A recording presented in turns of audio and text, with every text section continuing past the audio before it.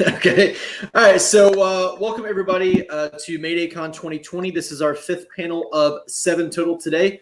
I am your moderator, David Walters, and just want to say a quick thank you for tuning in. Again, a quick note, as has been the rest of the day, it's a live free stream, so feel free to jot any questions, comments down. We'll try to pick out some questions if we have time. But first, we're just going to start with some introductions from our panelists, and we'll start with Mr. Cameron, and we'll just kind of go across and down. Hi, I'm Miles Cameron. I don't own a headset, so I may be unclear when you hear me. I write both fantasy and historical novels, and I'm excited to be here. And it's been a really great con so far. I have really enjoyed the other panels and the readers. Hi, I'm Alina Boyden. I'm a fantasy novelist as well. And yeah, really excited to be here. It's a nice change of pace from not talking to anybody. So, I'm Mike Carey, or M.R. Carey. I write comics and fantasy, sci-fi, a little bit of horror, whatever comes my way, really. Hi, I'm Peter V. Brett. I'm the author of the Demon Cycle series from Del Rey Books. The first book is The Warded Man here in the US and The Painted Man in the UK. And the series is complete at this point, so it's great quarantine binge read. I'm Mike Cole. I write fantasy, science fiction, history. I've also sort of turned into a journalist in the last few months. My most recent book is 16th Watch, which is out from Angry Robot. It's the Coast Guard in space. I have a comic called 100 Wolves, which will be coming out from Vault Comics in September. And my new history book, The Bronze Lie, Shattering the Myth of Spartan Warrior Supremacy, will be coming out from Osprey in February. And I'm on TV sometimes. I do a lot of things. What are you drinking? Well, thank you for asking. I am drinking Fort Hamilton, which is an excellent bourbon that is made in Bourbon Brothers. Perfect. Mike comes over to my house, and he always brings bourbon with him. And I thought it was like a gift for me, but it's really just so that there's good bourbon in my house when he comes over. Basically, my Fort Hamilton's excellent, and my other bourbon recommendation is Bow and Blade. Yeah, I don't know if we had mentioned that this was going to be a drinking panel, so I did check and make sure everybody was drinking before we started. So I'm not drinking alone. You're not drinking alone. I was going to tag everyone when I mentioned it was a drinking panel. Cheers. Cheers. Cameron's double fisting. Yeah, perfect. So. Obviously, our main panel topic, the writing process, is it ever perfected? And I jokingly had the first question as well, is it? But seriously, does writing ever become a streamlined process, or does it always hit bumps, obstacles, and stopgaps? I don't know. I'm writing my 6th full novel now, and with every novel I start writing it, I'm just like, what the fuck am I doing? Like, I don't know what I'm doing. I feel like I don't know if I've lost my gift or if I just like was a fraud the whole time and don't have no idea what I'm doing. And then like after a little while, you hit the point of like, oh, I know what I'm doing. This is fine. And then you like there are sort of ups and downs through that creative process that are repeating themselves. And now I sort of recognize them sooner and like freak out about them less, because I'm like, oh, right, I had the same moment of doubt for this book or that book, and I know it'll pass. But it never gets easy. Like, it's always, every book is a new mountain to climb. I guess I would say that it shouldn't perfect itself. If it does, it probably means that you're writing the same book over and over again. Because you as you were just saying, Peter, you solve the problem of the book that you're working on. You think your way into that book. You find the approach, you find the voice, and you write the book. If you start the next book and it's effortless, it's probably because you're still in that same space. You haven't you haven't been through that process again. Sure. I mean, and there are very famous fantasy authors who write the same book over and over and over again, and everybody loves it. And so there's nothing wrong with that. But you're right. If you're challenging yourself, it's hard every time. The AC/DC of fantasy novels. I don't know. I think it's funny though that Peter described my process exactly But if you ask us what our actual physical process is, it could not be more completely different, because he like writes outlines of books, which just, I don't understand how you do that. That seems strange. I mean, Alina and I have become friends and text about writing a lot. So like, there's some insider baseball here, but like, Alina writes a book in like a month. Wow. If I'm slow, if I'm feeling like I'm real slow. She's like, oh, you know, I need to write another 40,000 words. I'll have that done by Tuesday. Alina, how long did Stealing Thunder take? How long did Stealing Thunder you don't really want to know. I do want to know. Stealing Thunder took me, I think 13 days, start to finish. The last 30,000 words I wrote in one day, one afternoon. Because like what happened was, is I had not finished it because I wasn't sure about it. I had that moment of doubt. And then a friend of mine was like, you should finish it. And I was like, when I don't finish things, I just don't finish them. And she was like, you should finish it. And I was like, well, if I'm going to finish it, I'd better like give myself motivation. So I queried it and lied that it was finished, expecting that if anybody wanted it, they would just tell me like, well, give me a partial. And then I would have like months to write it. And then immediately the person was like, I'd like to see the full manuscript. I was like, oh, fuck. So then I was like, well, so I wrote the last 30,000 words in one day and sent it to them. So, yeah. How long a day was that? It was, let's see, I was taking breaks 3 every hours, 3,000 4 words. hours. No, 2 it hours. it was probably like 12, like 10 to 12. Oh my God. Well, hold on. I really want to hear about this. This is fascinating. So was that 12 hours of just like forgetting to eat, or like, oh my God, my bladder's full, or like, was it just like? No. I basically said, I'll write 3,000 words and then I'll take like a 10-minute break, and then I'll write 3,000 words and take a 10-minute break. And so I was taking 10-minute breaks every 3,000 words, and I write about like, oh no, 1,000 words an hour. So it's like, I don't know how, maybe more than that. Yeah, it must be more than that. I don't remember how many. Alina, It was a lot. Do you not have a copy? Hold on. I have a copy. Wait, I have a copy of what? But this is like, this is insane. This is insane. What is? I mean, it's just like, yes, I have. Oh my God, you have a copy. It takes me just 2 years to put out a book. Wow. Just so folks, I'm sorry, I have this awful SteamYard tag there, Dave. If you can get rid of it, I'd be so grateful. Sorry, I can't. I'm sorry. I'll take one for the team. But this is for folks who are watching on YouTube. This is the book that is being displayed. Yeah. And if I like look at it, and it's excellent. You would never know that it was written in 13 days. Yeah, I mean, you know, the time. I don't necessarily think that like spending a lot of like hours not writing is an effective way of getting a book out there, though. Like that's the other side of it, right? Like it just doesn't really. Okay, well, I mean, you have far more experience than I do, so I'm gonna let you have that. But yeah, so basically, if you pick up the book, like from page roughly 250 to 346 or somewhere in that range was written in one day. So yeah. Well, but what's awesome about this is that one of the things I beat myself up on, and one of the things that I have always thought of as a truism in writing is that if you rush, if you go too fast, that that's wrong. That's no good. You have to. And this is and I get this because I learned how to write basically from Pete. And Pete's process is extremely deliberate. It's extremely slow. It's extremely giving the cake as long as the cake needs to bake. Like that is Pete's thing. And Pete's a very successful writer. So you look at that and you think, well, that must be the correct way. But what's clear here, especially when you read Stealing Thunder and you see what a great book it is and you see how it's doing, is that it is that the underlying thing here is that the process is individual, right? Here's an example of you wrote, let's see, you said from page 250, you wrote this much of the book. Yeah. In a day. Yeah. And it's sold. Yeah. And you know what the really funny part is all the reviews. And it's a great freaking book. So like all the reviews say like, wow, it really picks up at the end and is fantastic. What a great ending. And I'm like, oh God, like I just need to write everything in one day and then it'll be perfect. So there's a lesson. There's a lesson. And the lesson is the process is individual. And that process is connected to who the writer is and where they are in their lives at that time. That's actually a really good takeaway. Not having kids, not having distractions.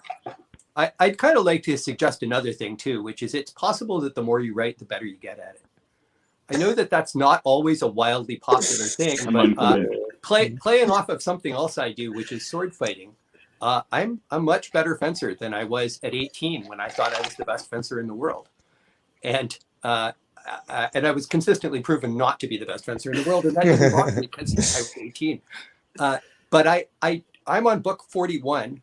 I'm learning a very sharp lesson right now about writing. I don't write as fast as you, Alina, but I write pretty fast.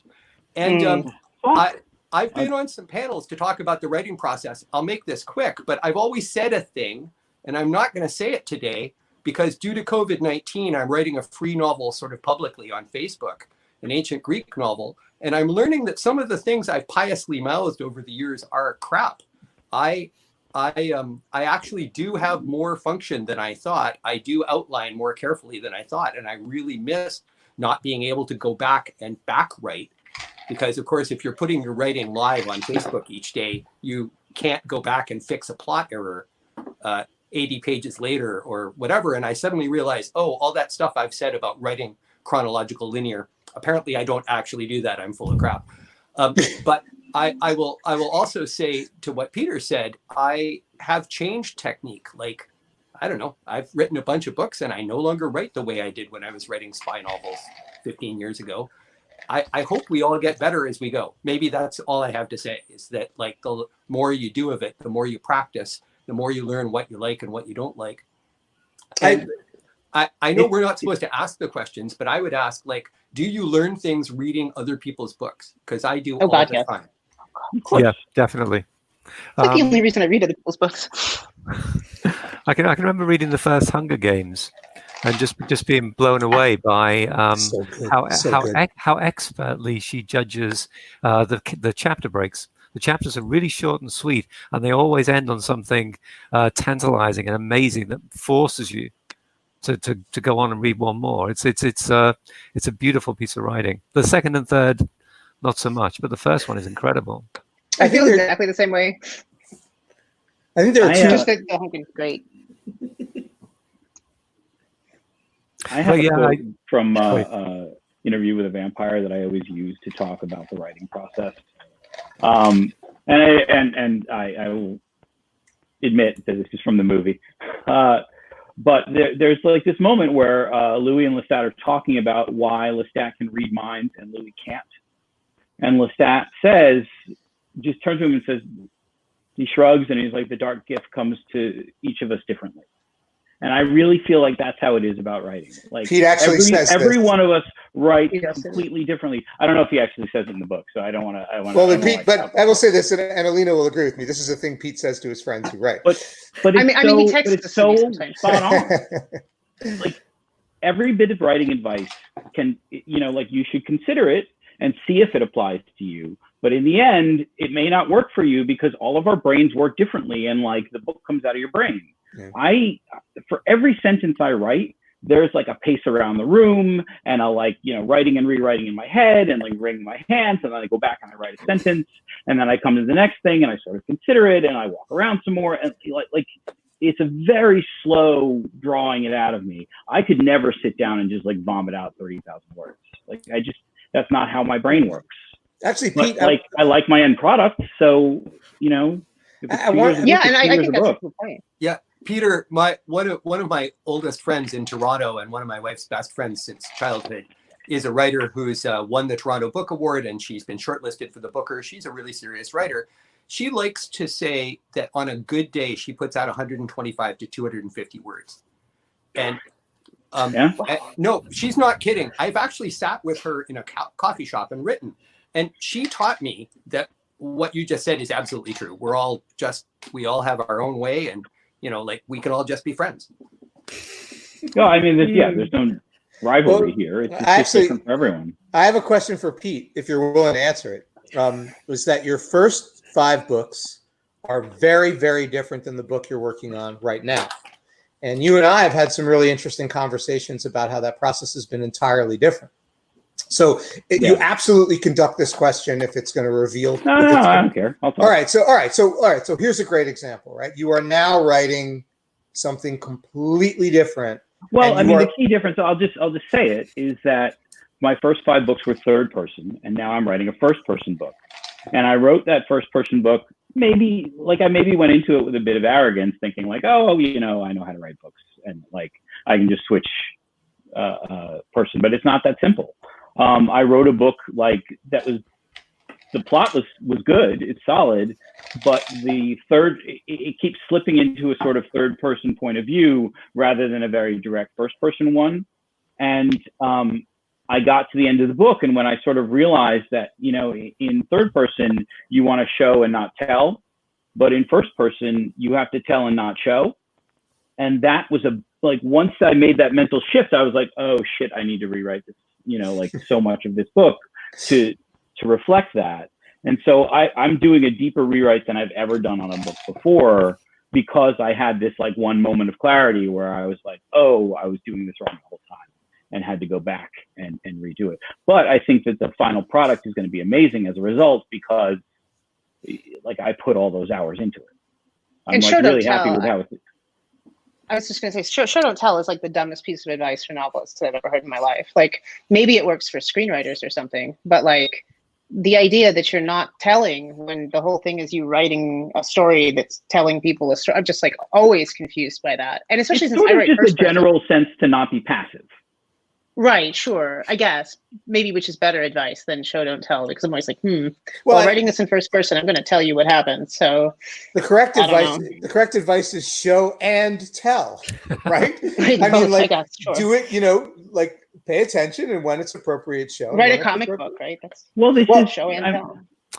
Writing comic books was how I learned to write. Really, I did comic books. I spent my 20s writing terrible novels that had no shape or structure at all.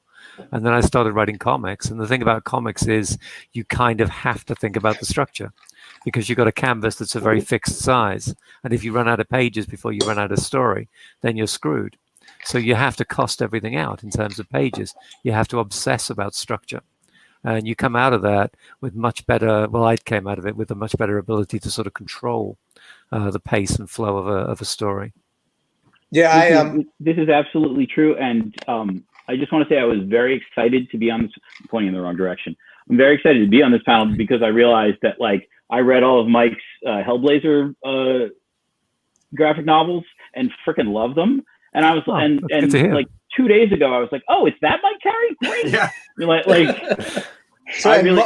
And Mike, one of your artists for some of your Hellblazer run, Tony Akins, is my artist for 100 Wolves. Okay. So we have a comic book shared pedigree. And I know Alina, cool. I don't know if Alina's willing to talk about it or not yet, but Alina is also working on a comic. I am working on a comic, a graphic novel, YA aimed, because that's kind of a new emerging thing, or at least it was until COVID. We'll see if it still is. But yeah, that'll be exciting. I'm working with somebody in a more graphical sense is totally foreign to me. I am not a very visual thinker, not a very visual writer. Sometimes I'm people are what do the characters look like? I'm oh, that's not how my brain works. I guess, I don't know, whatever it says is how they look. That's fine. I don't know. I don't know if anybody else is like that, or if it's just me, but I have a real hard time with the whole visual aspect of things. But comic book dialogue, the punchiness of how that you have to convey so much information about a character or about what's happening in the plot in literally a single line or 2 lines of dialogue absolutely upped my novel writing game. It changed my prose. And this goes to what Miles was saying before. And one of the things that I think none of us have said now is that writing process is also a function of where you are in life, right? It's a function. So yes, Pete has 2 small children. We talk about this all the time. Well, I'm sorry, Cassie is, I guess she would be very upset with me. One mid-sized child and one Thank small. you, right? So I apologize, Cassie, if you're watching this, that I called you small. I do not think of you as small. But the point is, when you have that in your life, Alina talked before about having no children. Miles has talked about, I don't know, his experience with Platea 2021 that is happening, or your fencing career. These are things that I have a teenager. How old's your teenager? How old's your teenager? 16. Okay. COVID-19 is not ideal for 16-year-olds. In case no one else has one, this is hell come to earth for the social life of a 16-year-old girl. Well, oh my God! That's the thing. A 16-year-old, the benefit of having a 16-year-old is they're usually not in the house. Like by that point, they're like, they don't want to be there any more than you want them there. So wow, okay. Sorry, Miles. I mean, I'll still take that over my 3-year-old, but but the point being is that your life circumstances impact when you can write, where your headspace is when you sit down to write. Yeah. I'm a single guy with a steady day job who lives alone. What you're seeing in my background is basically my entire life, except when I go outside to do volunteer supply runs or work out in the park or whatever. But like the pandemic, which sits on all of us, right? That impacts where our headspace is. And I bet you that that we will all talk about a year from now or 2 years from now what our COVID-19 writing looked like and why it was different. And we are probably, as we speak now, not aware of that difference. But when you talk about the individuality of writing and when you talk about how the process is impact, look, we're human beings and our brains are these malleable organic things.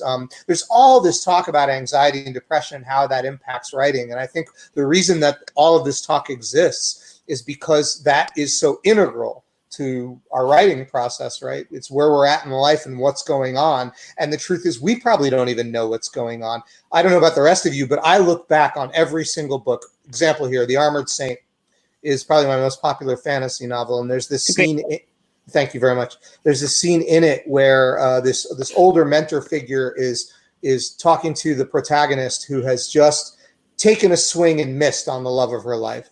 And she's, just devastated by this and doesn't ever want to love again. And he's sort of saying, look, I know you're in pain, but the act of loving, the fact that you tried to love, the fact that you're a person who loves is what makes you a decent human being. Like that's a good thing and you must never turn your back on it.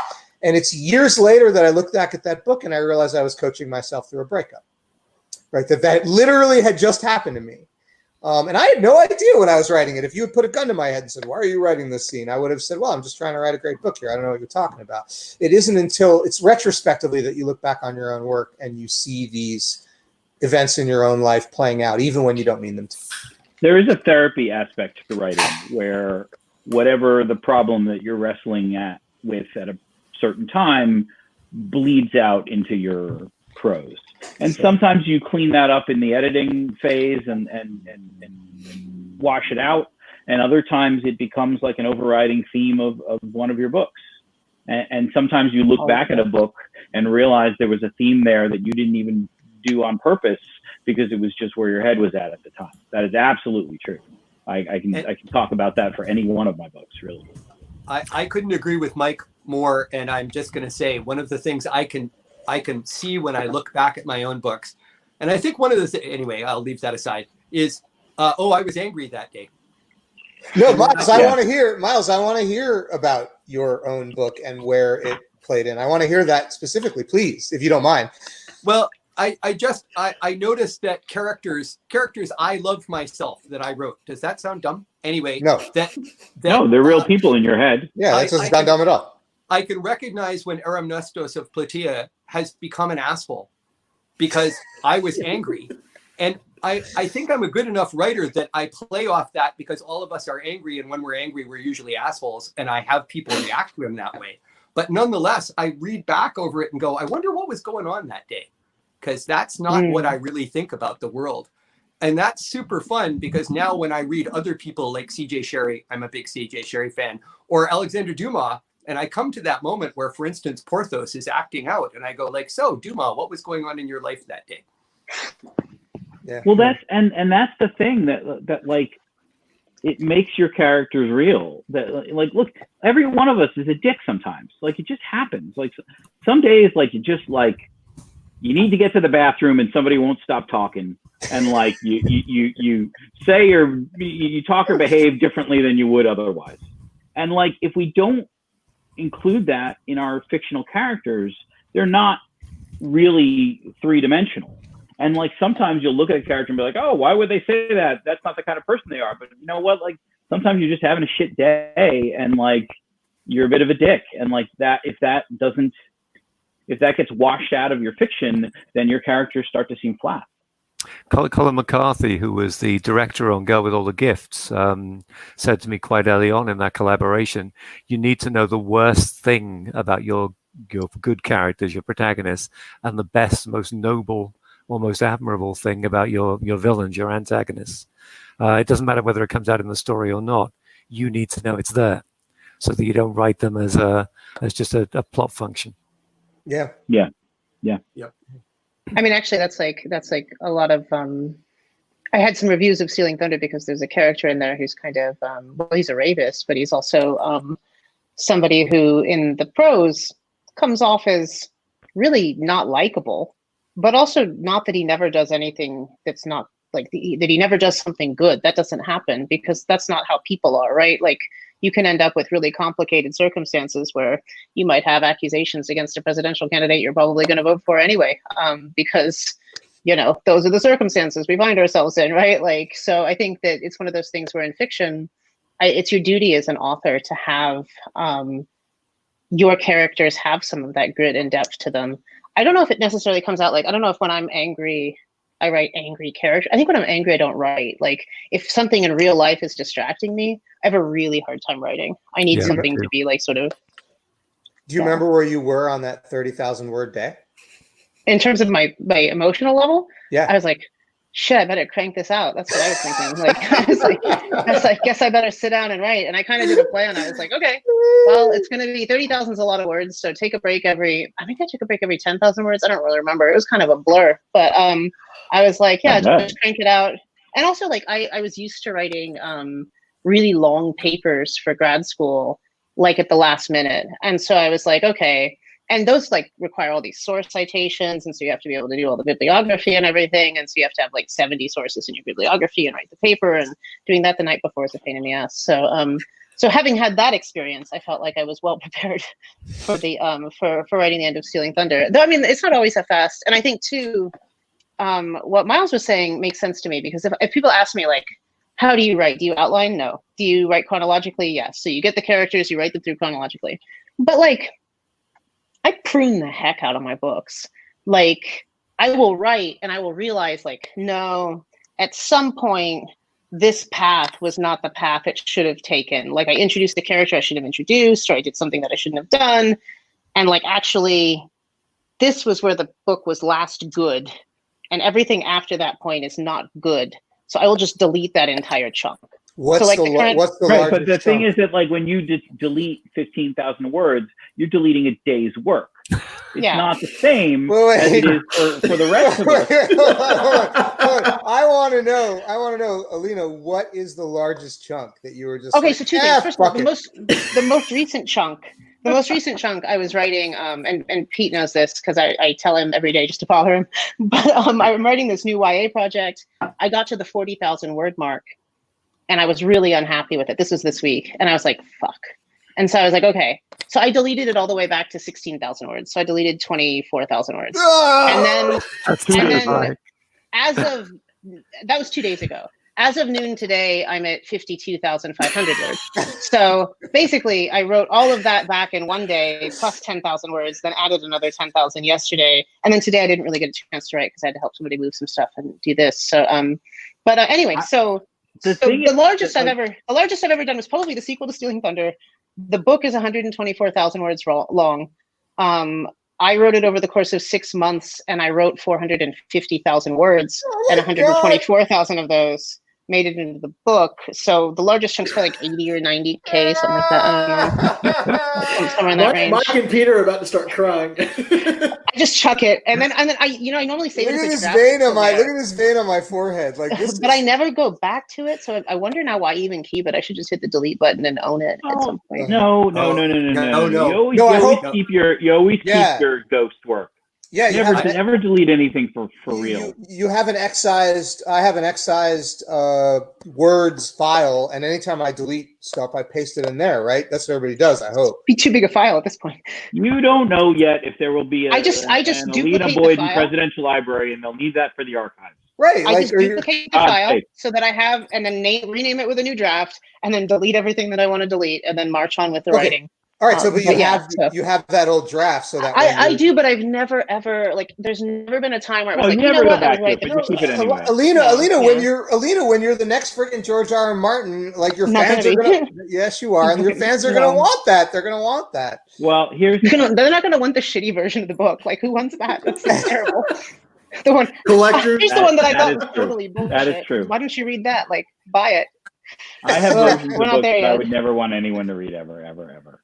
I mean, I have, like, Stealing Thunder was my 201st manuscript, so I have 200 manuscripts I don't want anybody to see. So It sounds like your process is just about the opposite of mine. I have a fairly I have a set word count every day, and it's usually about, if I get to 2,000 words, then I feel like I've earned my keep.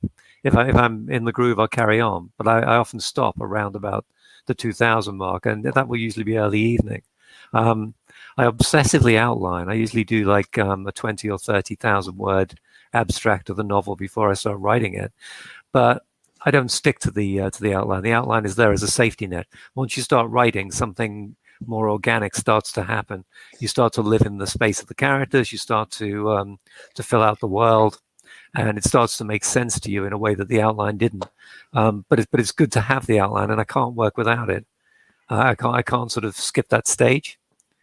I keep my I'm a outlines lot in my closer head, to I that. think. I mean, do you, Peter? I always wanted to know: do you at some point go off of your outline that's 1,000 pages long? Do you ever go off of that? Well, I'm not never, but very infrequently. Really?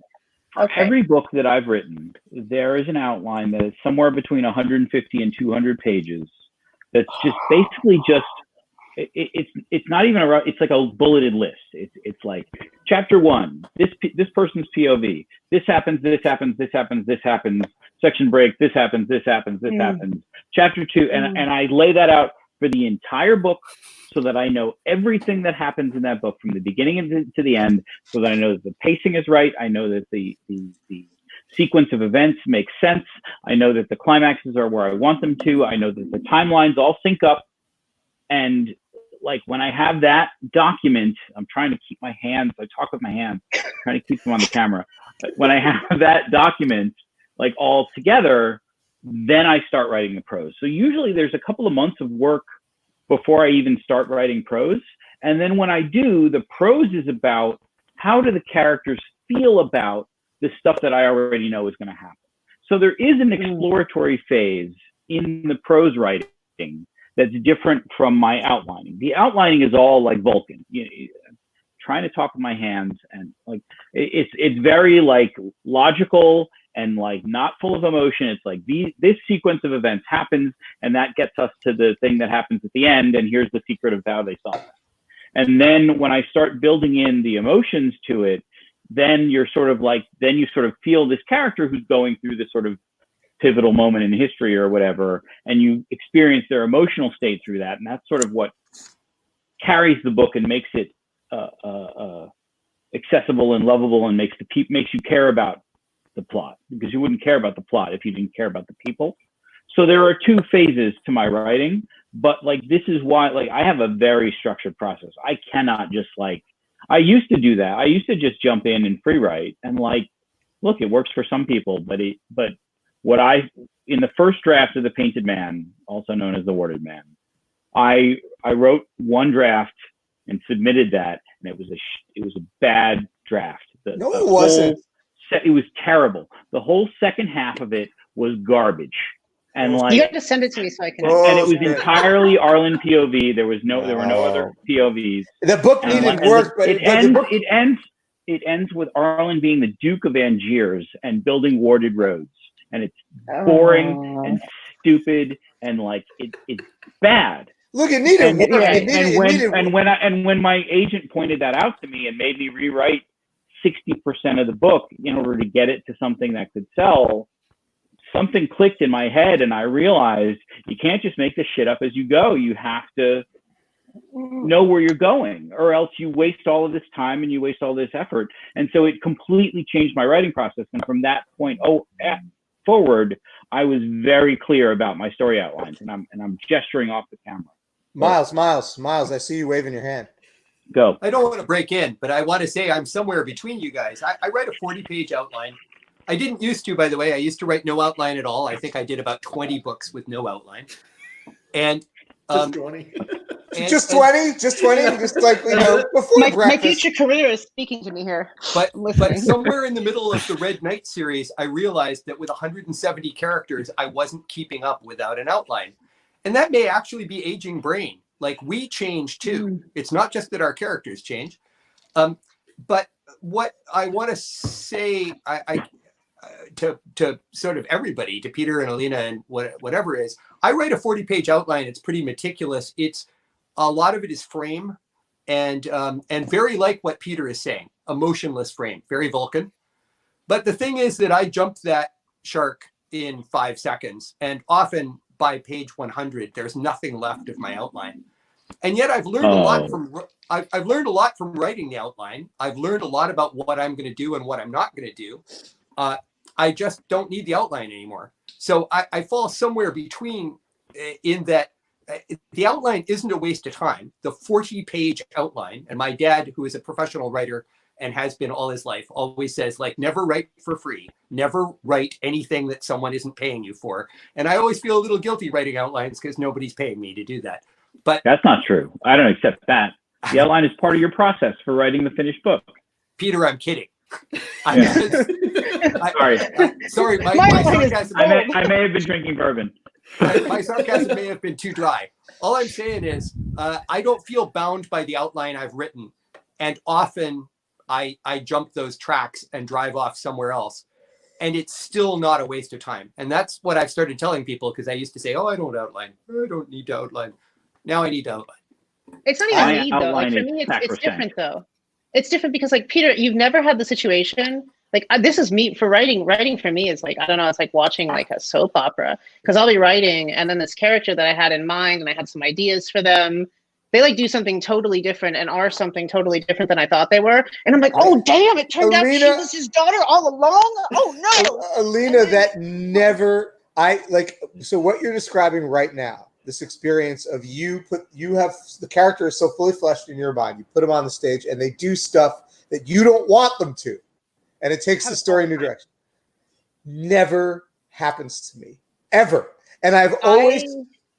It will. It's Mike's dream for that to happen. For a character to come so to life in his head that it tells him what to do. Like, he's dreamt of that for years. I know this for a fact. Every time. I never write a book where that doesn't happen. And, like, I think part of it, too, is, like, I saw this great article about how actors and actresses, when they're acting, they actually have their brain's prefrontal cortex regulating identity is suppressed.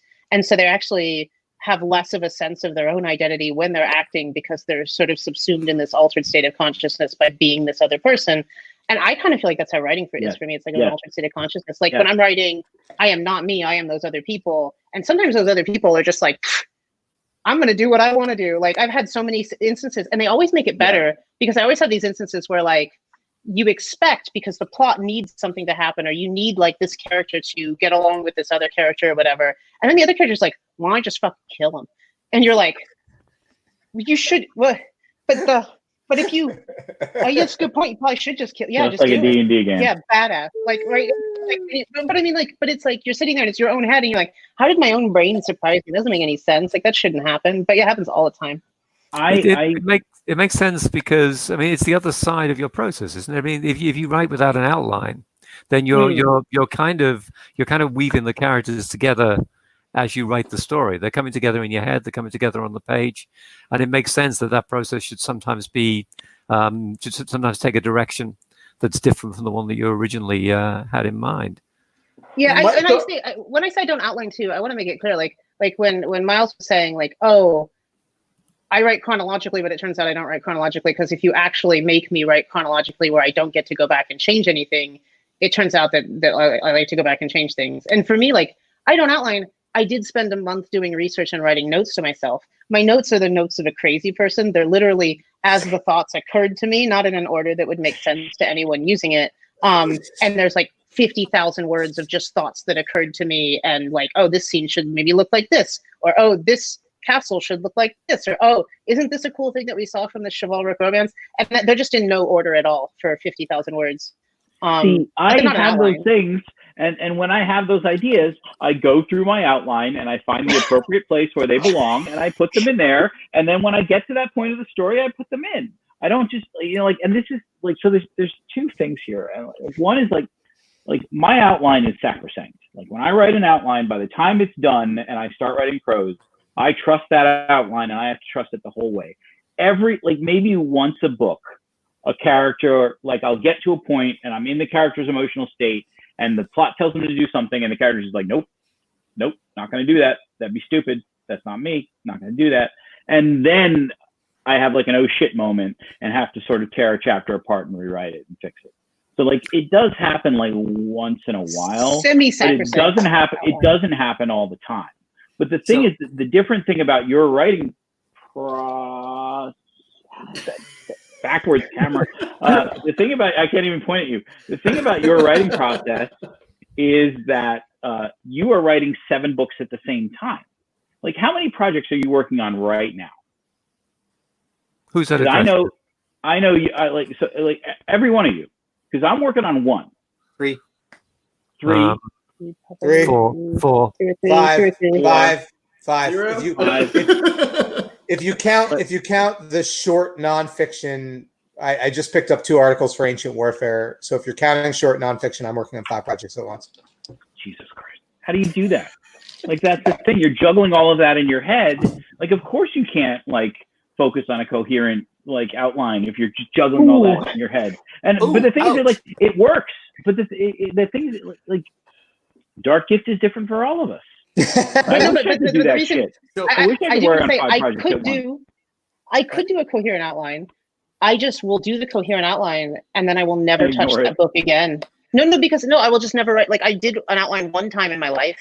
One of my like 200 manuscripts before Stealing Thunder, I did a detailed outline like you're talking about. And then my brain was like, look, job's done. You did the book. And I was like, well, no, now we have to actually write it. And it was like, but we know what's going to happen. So all the joy is gone. Well, goodbye. And that was the other. I never point like that was that Mike and I talk about this all the time, where it's just like authors are always like, well, if I write the plot and I know what's going to happen, it's not fun anymore. And I'm just like, why should you expect your job to be fun? Right. Because it's work. You are working. Because if my job isn't fun, I won't do it. No, but Miles. I know I've had a lot of jobs in my life that weren't fun, and I still did them. Right. And so this is the thing. It's like, writing is not fun. Writing is work. Like, writing is a lot of mental processing power. So I like looking back at what I've written. So this is I got a paycheck for all the hours that I spent. Like, if it was a salaried position where they're like, you're a writer, 8 hours a day, here's your salary and your benefits, and then I'd be like, oh, okay, it's not fun. It's not fun every day, but when you're writing it, it's like, well, this may or may not sell. Your agent may or may not like it. Your editor may or may not like it. And then people may or may not buy it. Well, I mean, holy cow! Like, at some point, you have to be like, well, it needs to be something for me too. At that point, then. I've actually written about this. So this is where the misery ethic comes in handy. And I think Miles, you were Canadian Navy, right? Miles, you were in the Canadian Navy? United States Navy. Thank you very much. Mike. Navy. Sorry. Mike. I apologize. I see Miles as a Canadian. You. Are you not a Canadian? I am totally Canadian. However, I am very proud of my United States Navy service. I am very proud of your United States Navy service. Okay, well, so one of the things that Miles will be familiar with is that you cultivate this sense of the idea that crucibles turn iron into steel. And the longer you stay in the crucible and the hotter the crucible is, the stronger the steel is. There's a reason. That's not true. Well, there's a reason. There's a metaphor. Chemically not true. It is absolutely chemically not true. That's not how that works.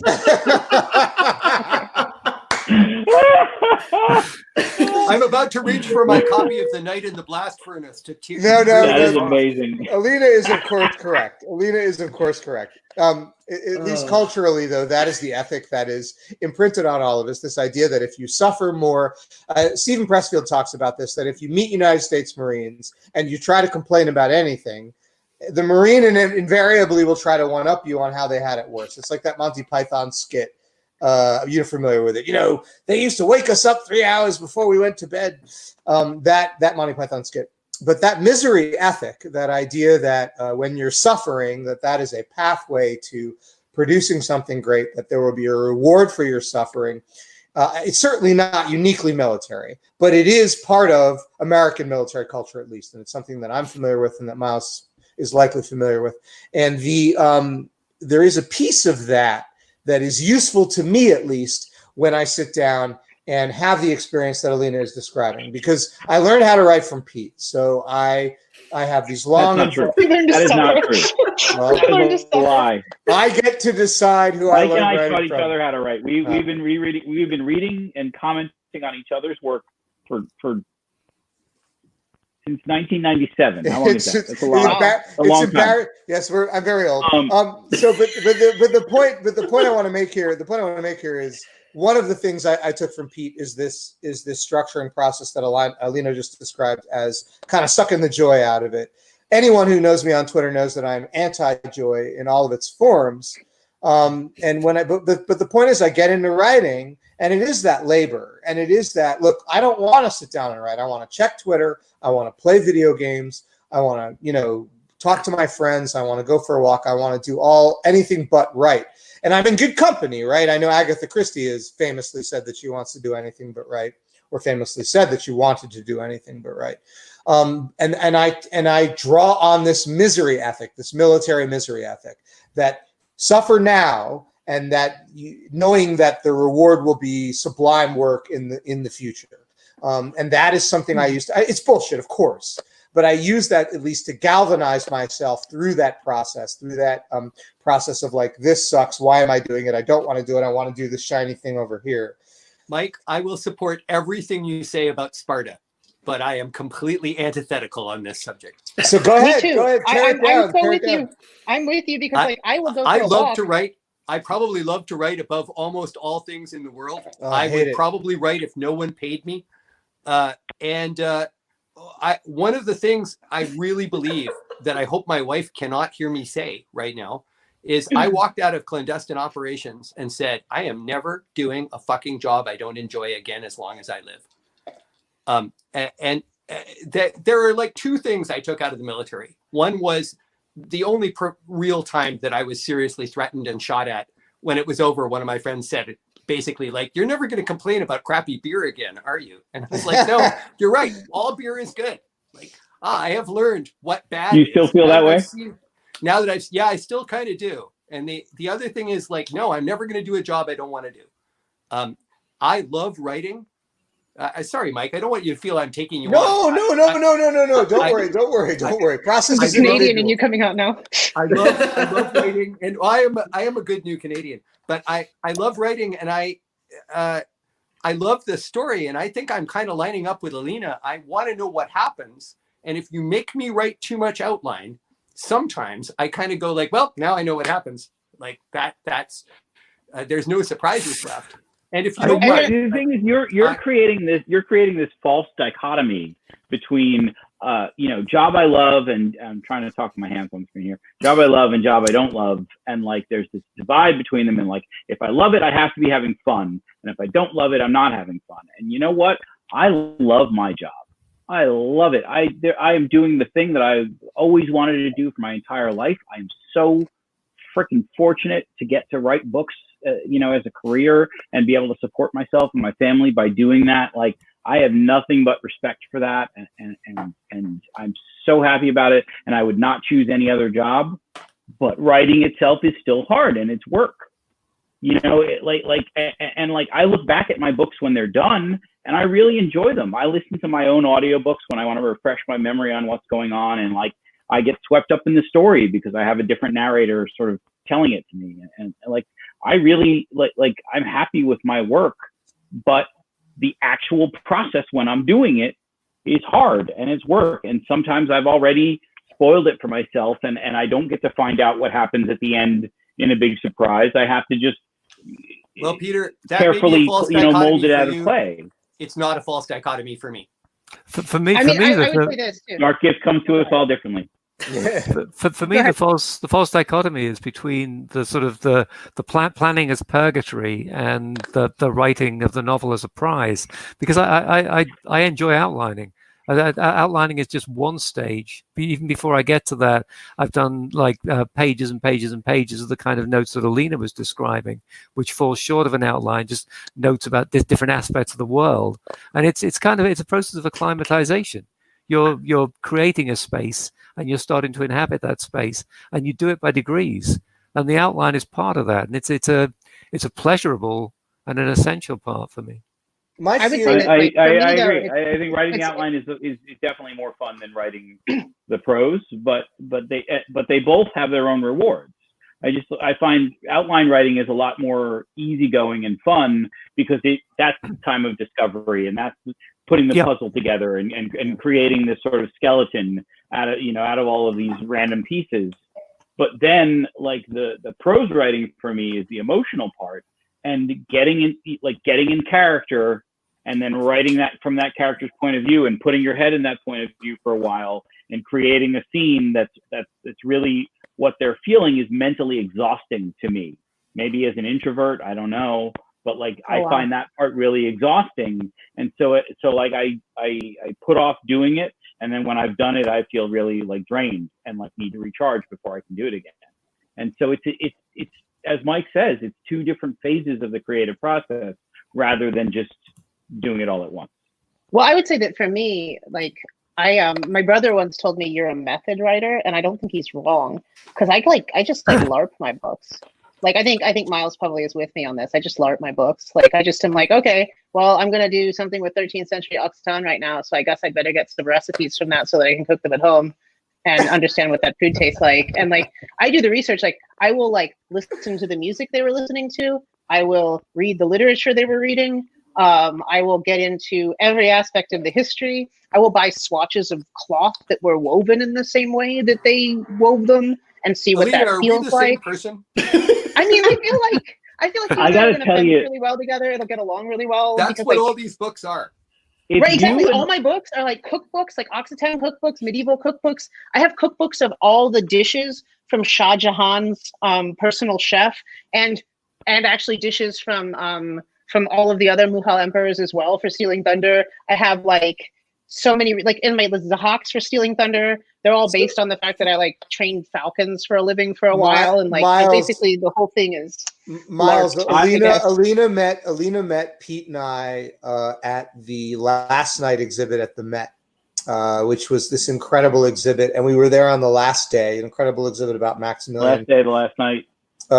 Miles, it would have been so much better if you could have been there with us. Like it was such a great day. I would have brought you. The Yeah. really Wait, terrible thing so is wait, I Miles, only I missed have an doing important it by question. 2 days. I was Yeah. in Philly 2 days later visiting my best friend, and he was there on the last day with his wife. So you guys were probably all in the Met at the same time, and We were. Mhm. Yeah. all I could see was their pictures. Miles, Oh. if you and Alina have a sword fight and you're both using claymores, can you still be We social wouldn't use- distancing? I mean, Yeah. what depends on what claymore are you talking about? Are you talking about like the two-handed sword? Or are you talking about the later broadsword that's also called a claymore? Because the a basket two-hander, broadsword the is called big, like Braveheart. a montante. A montante. Yeah, if we were using Can you montantes, social we would. distance if you're that far apart without? Not if if we're you don't dancing. get No, a kill because you have to zone, close. Yes, get Mama into the kill strikes zone. right thing. If we get to close play, all of a sudden it's dangerous. But you can't really COVID-19. fight We might be close wearing with a masks. claymore. Yes, you can. Like, Yes, you can. Once Yes, you're you that can. close Yes, with a you can. claymore, Oh, you're yeah, of dead. course you Or- can. Sword and Peter, thrusting. Any All a longsword fighting. I don't All a know. I don't know. longsword is a crowbar to allow you to get to close play. Yes. Actually, I mean, if you're in armor, This if you're is in why close I don't have any swords in my books. you'll appreciate this, Miles. I tweeted out idly, like I reviewed a book by Eric Lowe called "On the Use of Medieval Weaponry" for a quote. It's excellent, and he's a HEMA practitioner, and he did a really great historical analysis too. It's a wonderful piece of public history, and I did give the quote, and I'm looking forward to seeing what people think of it. But I tweeted idly, if it wasn't for this pandemic, I would go try out HEMA. And immediately, Alina is DMing me on Twitter, being like, "I can give you exercises right now to start training." So you're We'll just ready. do a when you're- video and do it. Yeah, you're ready to start. So The thing about armor is that it's real and it really works. And it, Yeah, it's amazing. It's crazy. So when you have really good armor, people pretty much can't hit you or hurt you unless they Yeah. put you on the ground first. yeah, Which is and then why stab you through your eye slot. Like yeah, right which there. is why so many world martial arts that have descended to us in fractures have to do with close grappling and ground fighting, because when you're in armor, you're really hard to hurt yeah. until you're on the ground and helpless. And Miles, I getting wish you could. there. I wish you'd been at the Met with us. That would've been such a Unless good you day. have a pole axe. Yeah. In which case you're fucked. So that's fine. Or Like even Henry dragon. VIII. Henry VIII would not spar with poleaxe against his friends because you couldn't spar for pleasure with a poleaxe, even in full armor in the 16th century. So, Alina, in modern HEMA combat, I won't fight poleaxe anymore because I've had 2 concussions and our poleaxes are rubber. Like I just had a concussion from Blosfectin. I was wearing a mask that was a little bit ill-fitting, and back in February, the guy did a Durchwechsel and I missed it, and I walked right into it really hard and hit me in the head. And the end of that week, I didn't know what had happened that week. I didn't know what the days were. I didn't like, and so this is actually like talking about, you know, your process is different depending on brain plasticity scares the hell out of me, because I was like, there was a period of about a month and a half where I just was like, I can't see bright lights. I can't really drive a car. I can't. And Alina and I were texting throughout this entire period. And yet, Alina, you went canoeing or kayaking on the river in that period. Yeah, well, I'm not going to sit around and do nothing. Like, that's crazy. I'd just like to say that You I could got have my rested. concussion. I was so worried, Miles. I was like, holy shit, Alina just went canoeing on this friggin' river. It's a windy day. She has with a concussion. Like, what am I gonna do if there's a problem? I mean, I was just like, you know, the Coast Guard will save me. Mike will be there. Yeah. Some younger version of Mike. I don't know. Yeah. Well, that was good a good decisions one. made. Well, anyway, you got better. And, Supposedly, I mean, I can write 50,000 words. well, you're writing again. Yeah.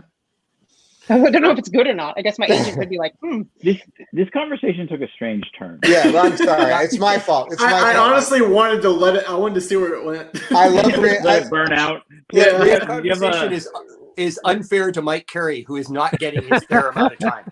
Reenactment Mike Perry, combat. tell us about your live action sword fighting experience. I choose not to. I was going to ask a question. Coming back to this question of this issue of the perfecting of your craft, do you think it's something that happens at a steady pace, or is it something that works by sort of sudden jumps forward, crises and saccades? Do you develop constantly, or do you develop as a result of grappling with particular things at particular times? that sounds to me like you have an answer to that question that's interesting, and I would like to hear it. No, it's a spectrum. You know, there's no one or the other. You know, there is the slow incremental work that makes your work better. You know, the long editing process of like, I'm going to retailer this sentence and I'm going to retailer that sentence. And I'm going to take out these extraneous words and I'm going to, you know, like there's that process, which is just tedious. And then there are these big moments where it's like, oh, I see the big hole in the story. And now that I see it, I can go back and trim these things and fix it. And like that, you know, so there are these moments, these big like eureka moments where you see something in a new way and that makes you make the story better. But there are also these incremental, like, I can fix this, I can fix this, I can make this sentence better, I can make this voice better, I can make this character, you know, streamline in a bunch of important facts about themselves in the middle of this conversation and no one will even know, but it's there. Like there are little things that you can do step by step, but there are also gotcha moments that really make a big difference. And in the end, who can say which one is more important? I'm stuck on the fact that Mike used the term saccades, and I consider myself to be a very intelligent person who is proficient in the use of English, and I've never heard that word before in my life. It's where instead of tracking something steadily with your eyes flick around places. That's a saccade. So it just means a sudden jump, a discontinuity. I mean, you probably are going to have nothing but saccades. You will not have smooth tracking at this point, Mike Cole. Mike, but, Mike, I didn't know what it meant either. I just pretended. Thank you, Pete. Thank you, Miles. He just agreed. That's it even sounds to me like it has a I'm being solid honest. ancient Greek root, and I didn't get it at all. I was going to say, like, I'm in the guys, room, and really? I'm like, oh shit, I'm in a room with smart people. I'm a know. 3-year-old. I have to agree with everything. I know it because of birds. She I used to train birds. ridiculous shit, and I'm just like, oh yeah, really? Okay. Mike, I'm sorry. You asked an intelligent question, and once again, I have managed to derail the entire panel. I was going to say that one of the big sort of discontinuities for me, the big jumps forward, that that could not have been predicted. I spent 2 years, 2012 to 2014, collaborating with 2 women, my wife and our daughter. We wrote 2 novels together.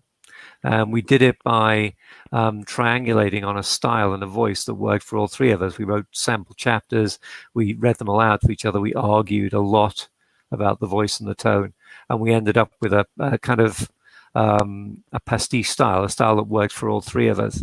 And I came out of that 2-year period sensitized to stuff that I used to do by default. I was sort of like thinking about things that I just usually just did without any conscious reflection at all. And that was when I wrote, it was coming out of that I wrote Girl with All the Gifts, which I think was enormously different from anything I'd written up to that time. Present tense, multiple points of view, very, very short declarative sentences. It was basically taking risks that I hadn't been taking. Well, this is good because Girl with All the Gifts obviously is a very, very famous and a very, very successful book. So what do you think, what changed? Like, so clearly this 2-year period was some kind of great leap forward for you, right? Yeah. What changed? So. What specifically changed? I think it was just that I was at that stage. I was writing the same book again and again. When I was writing the Castor novels, they worked to a formula. They had a voice which was kind of borrowed from Raymond Chandler with the serial numbers filed off. And I was comfortable doing that. And I might have gone on doing it for a long, long time. Coming out of those writing City of Silk and Steel and House of War and Witness, I just found that it was easier to play games. It was easier to play games with voice and style. It was easier to sort of to depart from the way I did it before. So it wasn't a specific thing. It was a freedom. It was degrees of freedom, I think. Do you know what gave you that freedom? Like, I mean, it's a really interesting question because The Girl with All the Gifts was, unless I'm mistaken, that was your breakout book, right? That was the book that made, okay. So, but it's exactly what you've been saying, Mike, is that it's where you are in your life, you know, and that colors your perspective, and that changes the way that you write. And I think like the way I write kids now that I have kids is very different than the way I would have written kids before. And like my main character in this new book is intersex, and that has absolutely changed the way I look at language on a level that you know, like every sentence that has a gendered word, I'm looking at that sentence with a level of attention that I would never have bothered with before that, because my head wasn't in that space. And it's not that I like don't care about those things, but there were things, you know, there was just a way that gendered language works. When you learn a language, when you learn French, everything is gendered. When you learn English, a lot of things are gendered. And it's not until you start saying like, oh wait, now I need to take that apart, that it changes the whole perspective on how you write. And I think certainly like writing a book by committee, like with your wife and with your daughter, and having to get to a level of agreement is going to change the way that you look at that whole story, and change the way you look at your female characters dramatically. And so like it's where you are in your life. It's an extension of that. Yeah, I think it is. And practice. I think it's practice. You said you spent 2 years, you said, writing that with your wife and your daughter? I mean, 2 years of practice writing a totally different style than what you're used to writing. That's 30 years in Alina time. I mean, 2 years. 2 years is like 12 novels. I mean, that's a long time. Well, but like it's a fascinating question, because when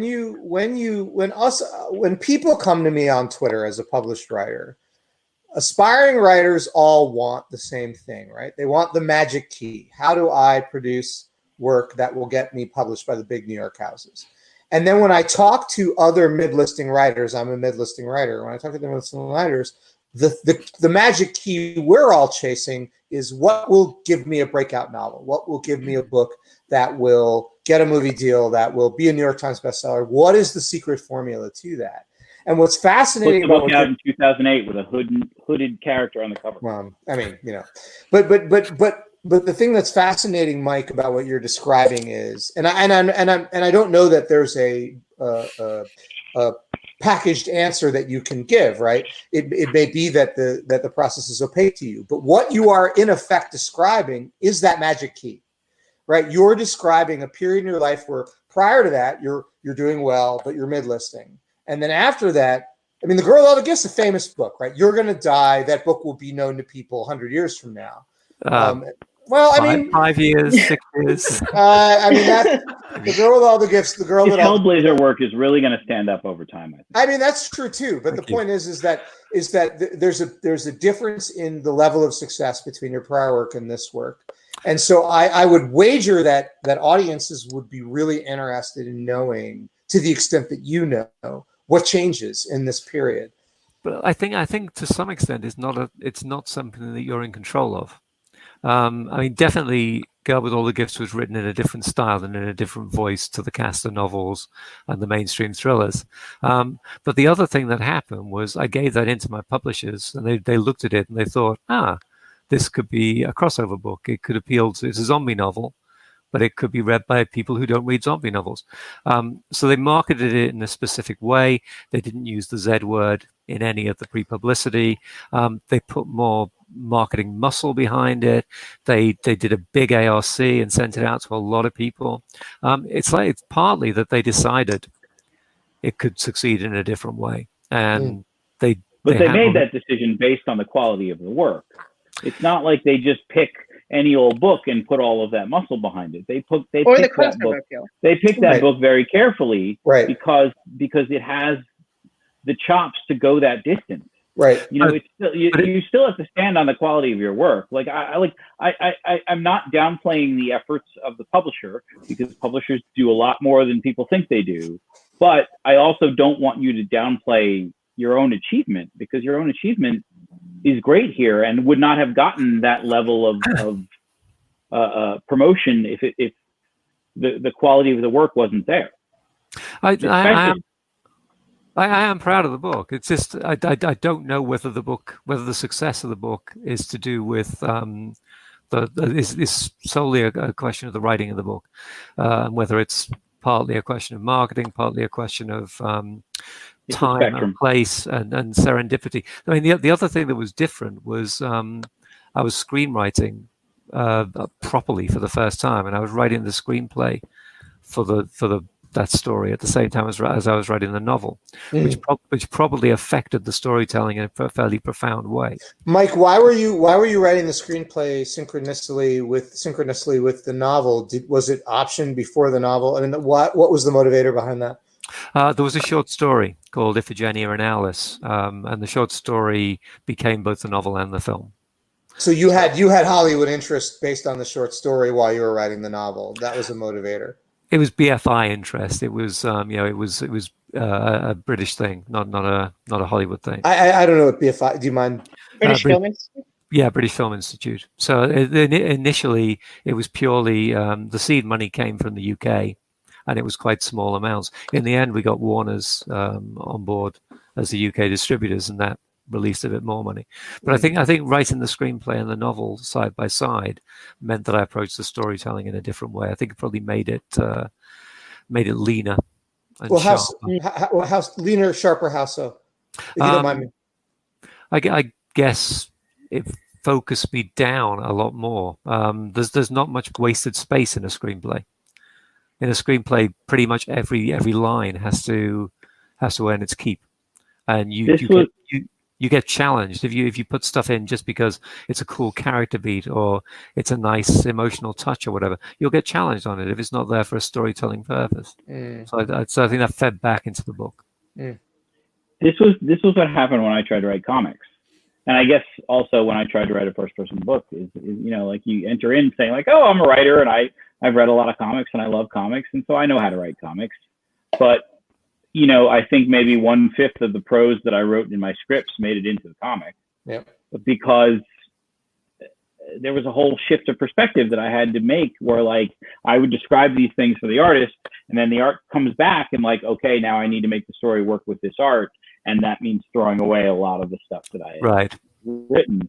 And so that learning curve made me a much leaner and tighter storyteller. Yep.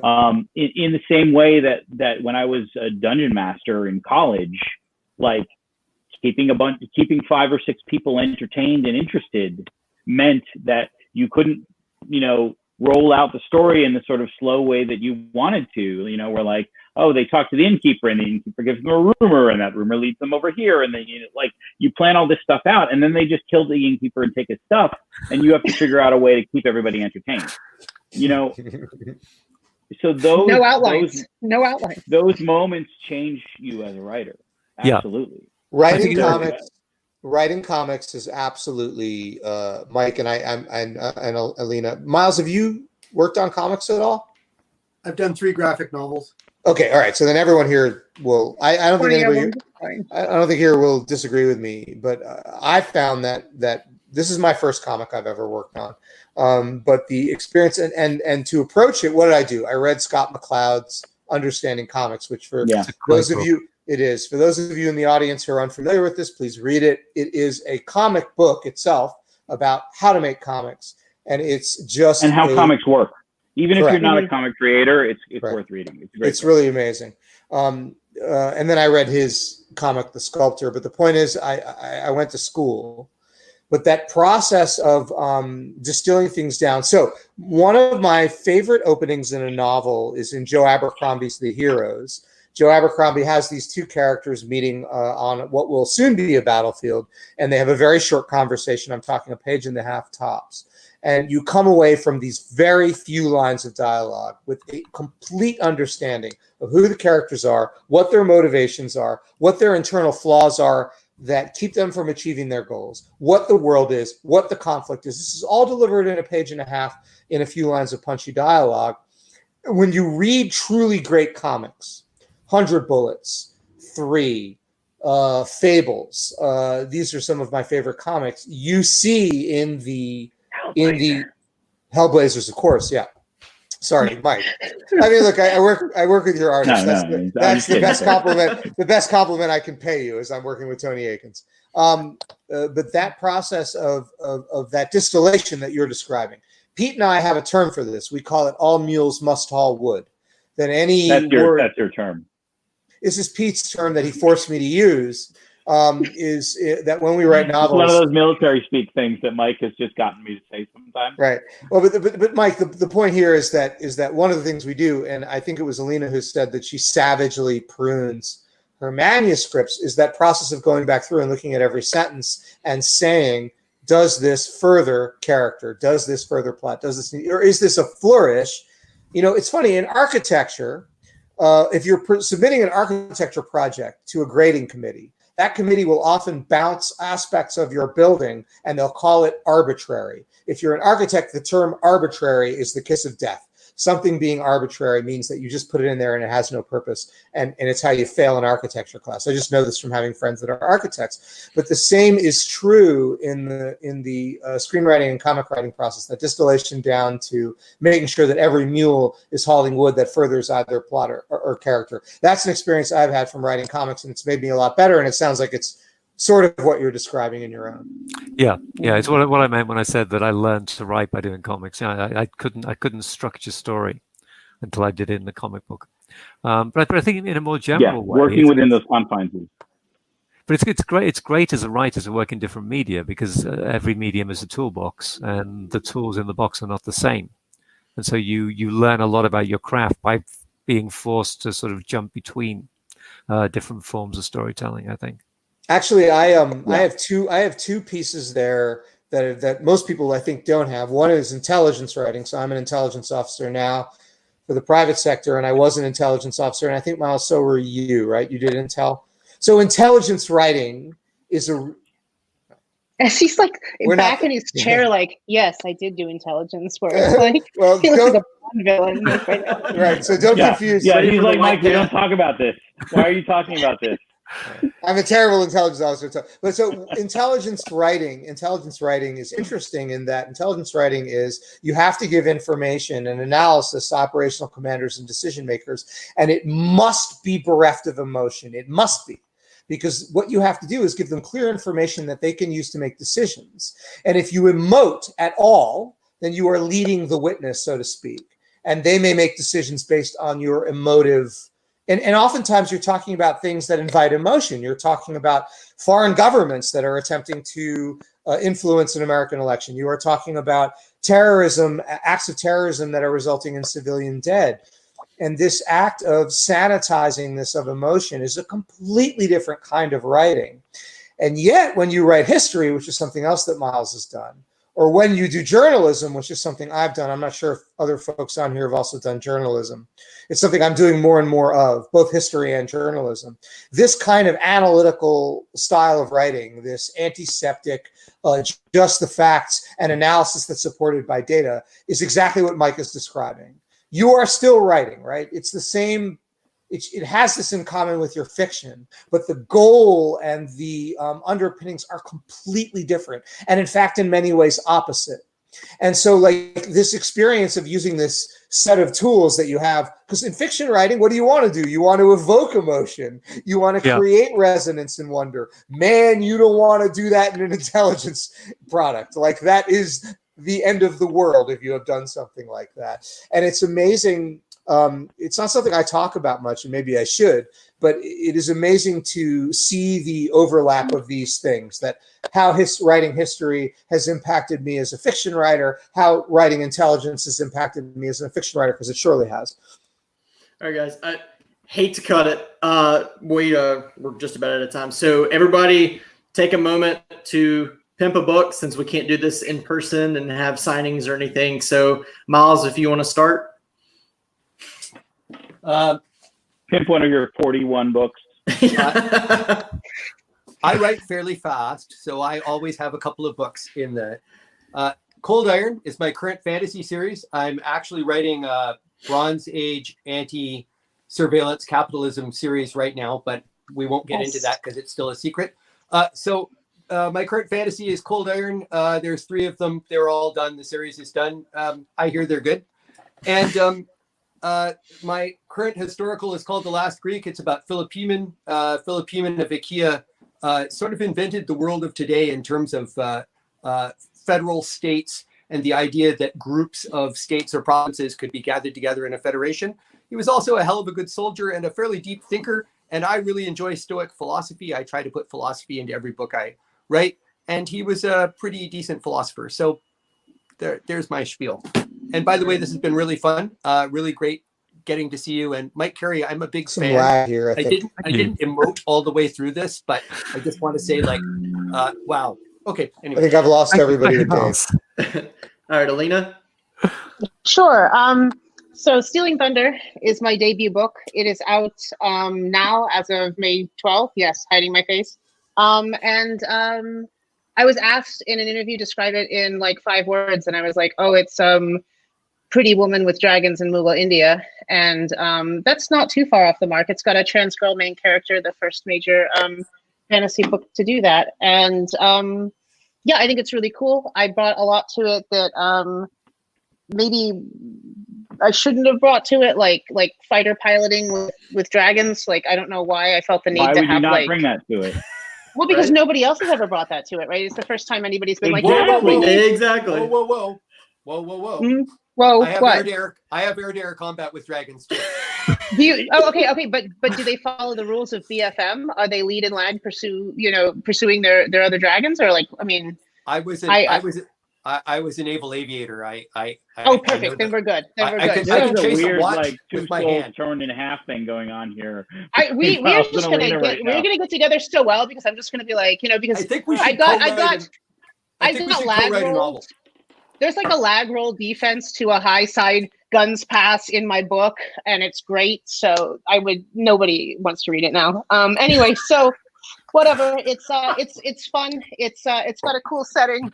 I hope you like it. It'll be out. It's out now, and then the sequel will be out in a year. So if I get to my edits and do them in time. So yeah. All right, Mike Carey. Just bump. Go on. So I've got a fantasy novel that just came out in the UK and USA called The Book of Coley, which is the first volume in a trilogy. It's post-apocalyptic. It's about 2 or 3 centuries after the fall of our current global civilization. It's a coming-of-age story. It's a young teenage boy in the north of England trying to pass a test which will make him become a member of the elite group in his society, failing the test, and then basically going wandering through the world and discovering our world through discovering his. I've also got a horror graphic novel coming out from DC in September called The Dollhouse Family, which was reunited me with Peter Gross and Todd Klein and Vince Locke. It just looks gorgeous. Fantastic. Pete? Awesome. Yeah, it looks like we lost Mike. Where'd Mike go? He was having some technical issues. I'm like texting with him, like he had a technical issue. He dropped off. Like if he can come back on, he will. We can pimp 16th Watch for him. So this is The Warded Man. My mom says it's super good. It's the first book in my series. Blah blah blah. I want to pimp Alina's book. Stealing Thunder came out this week, and you know what? Like all the bookstores are closed, and I thought that this book was going to take the world by storm because it's so amazing, and like it's a little harder right now because of plague. I will buy a copy today. But Thank you. I was given the manuscript of it by the editor, and I read it on a plane, like a transatlantic flight, and I basically like read the entire book in one sitting on that flight, and it was freaking amazing. And I'm like so happy that it's out in the world now and other people can see it because it's such a fantastic book. And so I just bought the audiobook. I'm gonna read it all over again in a different format, and I really recommend that everybody else should too. Thanks so much, Peter. It does read. It does read as fast as I wrote it, so that's good. That's the thing. I read it in about as long as the computer read it. Yes. And then I guess for Mike, he just had 16th Watch come out from Angry Robot, and he's also got a trilogy from Tor, which is called, I think it's The Sacred Throne. I read the trilogy. It's freaking amazing. Mike's Wi-Fi went out. That's his problem. Okay. And so Sacred Throne trilogy, Armored Saint is the first book. Those are fantastic books, absolutely worth your time. He also has the Shadow Ops books from Ace Rock. There's 2 trilogies there, also fantastic work. Legion versus Phalanx is his. Legion versus Phalanx. I got a lot of fans who have already loved that, so I'll just throw in a. It's a great book. Yeah, I read that one too. Really good book, and everyone should own it. My dad loves it. Yeah. Let me pimp 16th Watch though, because 16th Watch I read an advanced copy of, and I just want to say when he was like, "Oh, I'm doing a military sci-fi," I was like, "Okay, military sci-fi, great." And he's like, "I'm doing military sci-fi with the Coast Guard." I was like, "Oh, what? The Coast Guard? Coast Guard in space is the real tagline. Coast Guard in space." And I was like, "Oh my god, it's actually a realistic military sci-fi." Like I love my space starfighters, and I know that they would never happen, and it doesn't work that way, but I love them because I like airplanes. But like then when he was like Coast Guard, I was like, oh my god. And that's my first the search and rescue crews get no cred. Yeah, and but they do all the hard work. Yeah, and I read it, and it was the first one I read where I was like, this is what's going to happen in the future. Like this is what the future will look like, not like, oh, this is a cool story. So it's pretty neat. Yeah, you should check it out.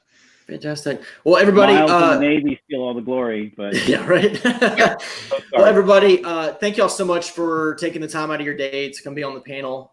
It has been amazing listening to y'all. I mean, obviously, I only asked one question, you guys just took it, so thanks for making my afternoon a little easier. But thank y'all so much. I know everybody that's been tuning in has been ranting and raving about it, and I wish this panel could go on longer, but unfortunately, we've got 2 more coming up. So, but let's maybe try to do this again and try to continue the conversation at a later date, especially if this whole thing continues for who knows how long.